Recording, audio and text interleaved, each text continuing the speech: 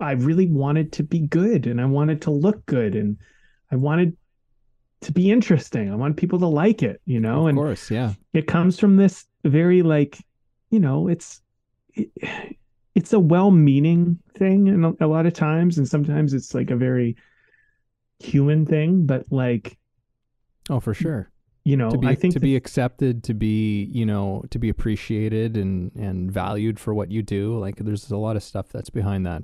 yeah. And so I mean, I'm just kind of pointing out that like, I think sometimes we judge ourselves when we're not moving and we're not standing still. I know I have for sure. Mm-hmm. And so, I think like I think something that's kind of coming up for me as we're kind of working through this is like, yeah, like um you're you find yourself in this moment in your life unclear, unsure of what to do.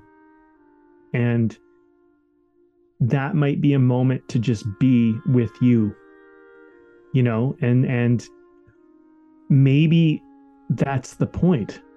Maybe the point is so that you'll stop and be with you because maybe you've been moving in a direction that at one time seemed really good, and the fog came along and you got kind of unclear and unsure about what you were doing.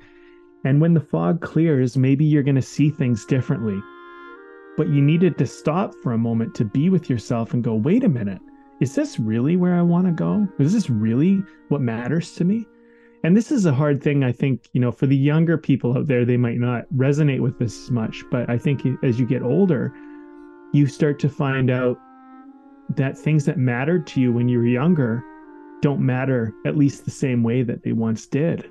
And that's a very kind of startling recognition when you're like, wait a minute, like that mattered so much to me. That was everything to me at one time. And now when I really stop and check in, I couldn't care less. What?